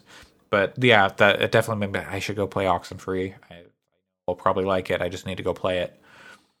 There's like some other like interesting kind of looking games. There was kind of like a Where's Waldo looking game thing called Labyrinth City. Pierre the Maze Detective. House of the Dead remake. That's very funny. If that thing uses the Joy-Con in a Wiimote and you can point around and shoot things, I imagine I actually might pick it up just to fuck around with, because I like House of the Dead. But I only like House of the Dead when you can like use a gun controller. Yeah. There Is No Game, Wrong Dimension, which Alex really that was hyped up at the already end of on last year. Switch. I could have. And Maybe it was on phones, but maybe it wasn't on Switch. And then The Longing, which I guess has been out in some other places, but the main thing with that is you have to, like, the true ending, I guess, or the ending takes 400 real world days to, like, What? reach. Mm-hmm. Yeah. But I'm not, like, I feel like that's probably something you could just, like, I'm going to put my Switch clock forward. Maybe. And see, I don't know. But that sounds like an interesting idea. Oh, and Ollie Ollie World, which looks pretty slick. Which I've not played. Maybe I played like one of the Ollie Ollie games. Yeah, I'm not crazy about them, but if this one's got I might like the structure more in this one. It's got like it looks like it's more than just like kind of the like one line run. It looks like there's kind of like world kind of goes back and forth, like switchbacks, and it's got a really nice, more fleshed out art style, like more color and more detail in the world. That's the Nintendo. I felt better about this showcase. Like, I didn't watch like the full thing. I just kind of scrubbed through, but I was like, okay, there's like some stuff here. It's better than anybody else has done this year, in my opinion. Yeah, and like there's been a lot of stuff, like even like Nintendo stuff. I'm like, really need to do this? Yeah. Why are we here? Yep. And it didn't take 4 hours or whatever Microsoft did for their recent indie thing. Yep. No, it was a well-produced event with cool-looking games, and hopefully I'm hoping it's the start of the Summer Games mess. Not that it's summer yet, and that we'll continue it'll start it on a good note. We'll get more interesting stuff like this. Yeah, that would be the hope.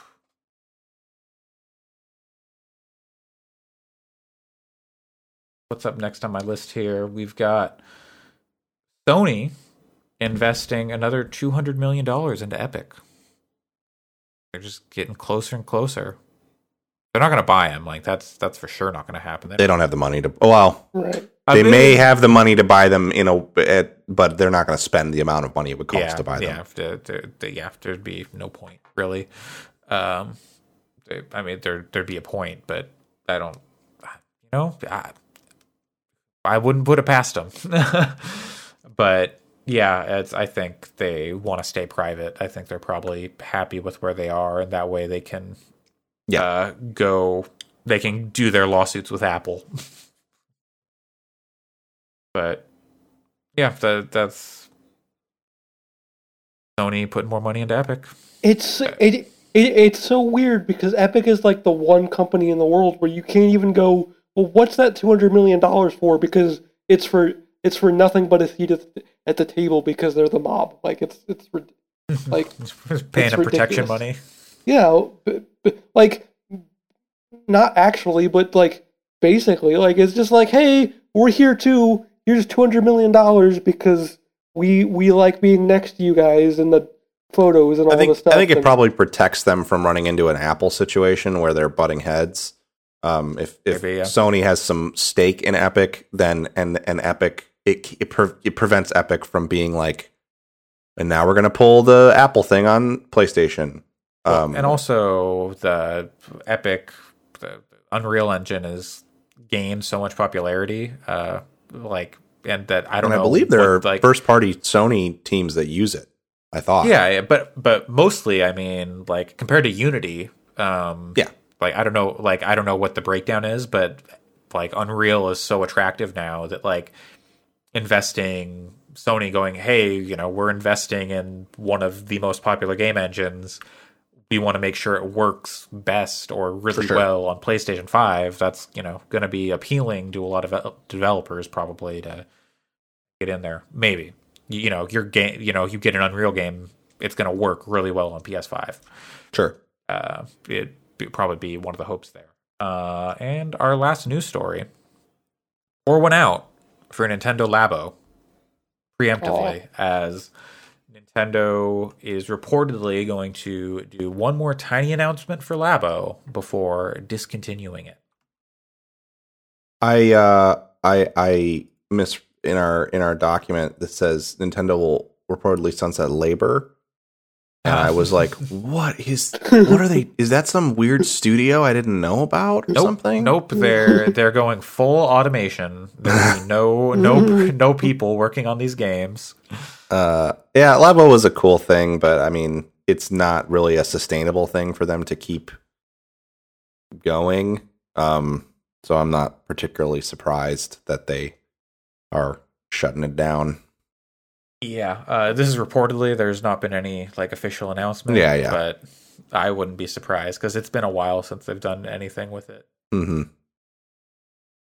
Everyone should go watch the Waypoint. Oh God, it's so good. Where it's the best thing to come out of Labo. It's Natalie Watson, Danica Harrod, and Austin Walker. Danielle was in there too.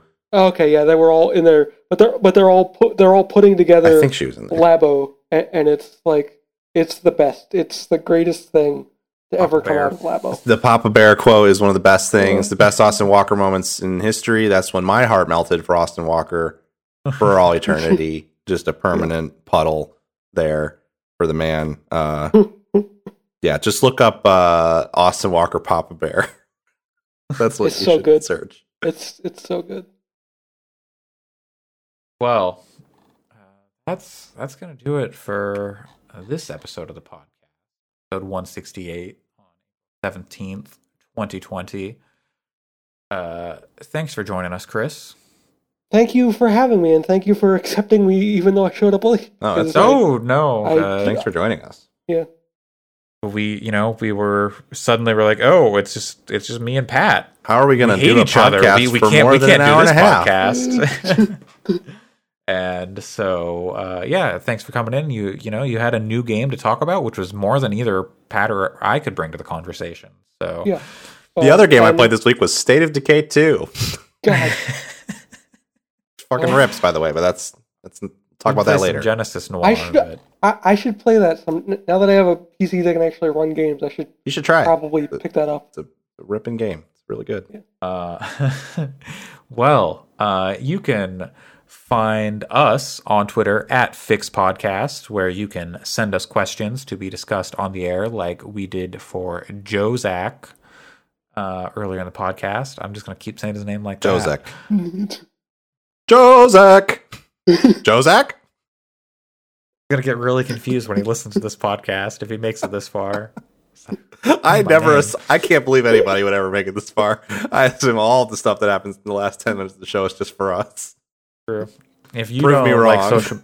if you don't like social media, you can prove us wrong by emailing us at gaming@fix.space using your email platform of choice. What? Just got the Proton free Mail? email platform of choice. There's a Thunderbird, like not Inbox, because Google fucking killed Inbox. Still mad about it. I'm never not going to be mad about Inbox. It was a Spark. I don't know. You're never not going to be mad about the email thing, the email client that just shows you your fucking email. Does it well. It yeah, I know. Organizes it well. Good. And they killed I it. saw a tweet this week that said, me opening my fucking email inbox. There better not be any fucking emails in here. It's like me every single day. That's me every time I go to gmail.com. Better not be any fucking emails here. But that's not how we feel when we open up gaming at fix.space. No, it's always, there aren't any emails in here. We want some fucking emails. Yeah, come on. So start seeding us with emails. We'll discuss them, assuming they're not like heinous. We'll discuss them. Thanks to Jeff Davis, aka @StrangerPeace on Twitter, for our intro and outro music. Really appreciate that. And forgetting. You can find me, Andre Cole, aka your partner's favorite Dorito flavor, excluding Cool Ranch, on Twitter @CoolSloth, COOLSL4W. Pat, where can people find you? Find me at PJC Plays. And Chris, where can people find you? You can find me at Wheels1993, tweeting about various stuff, sharing screenshots of the cards that I pull in MLB The Show, and hopefully a review up by like Tuesday or Wednesday. Hopefully Tuesday, but maybe Wednesday. We'll get that up on Fix.space. Yeah, Fix.space. Apparently, the cost on that URL is just like going up.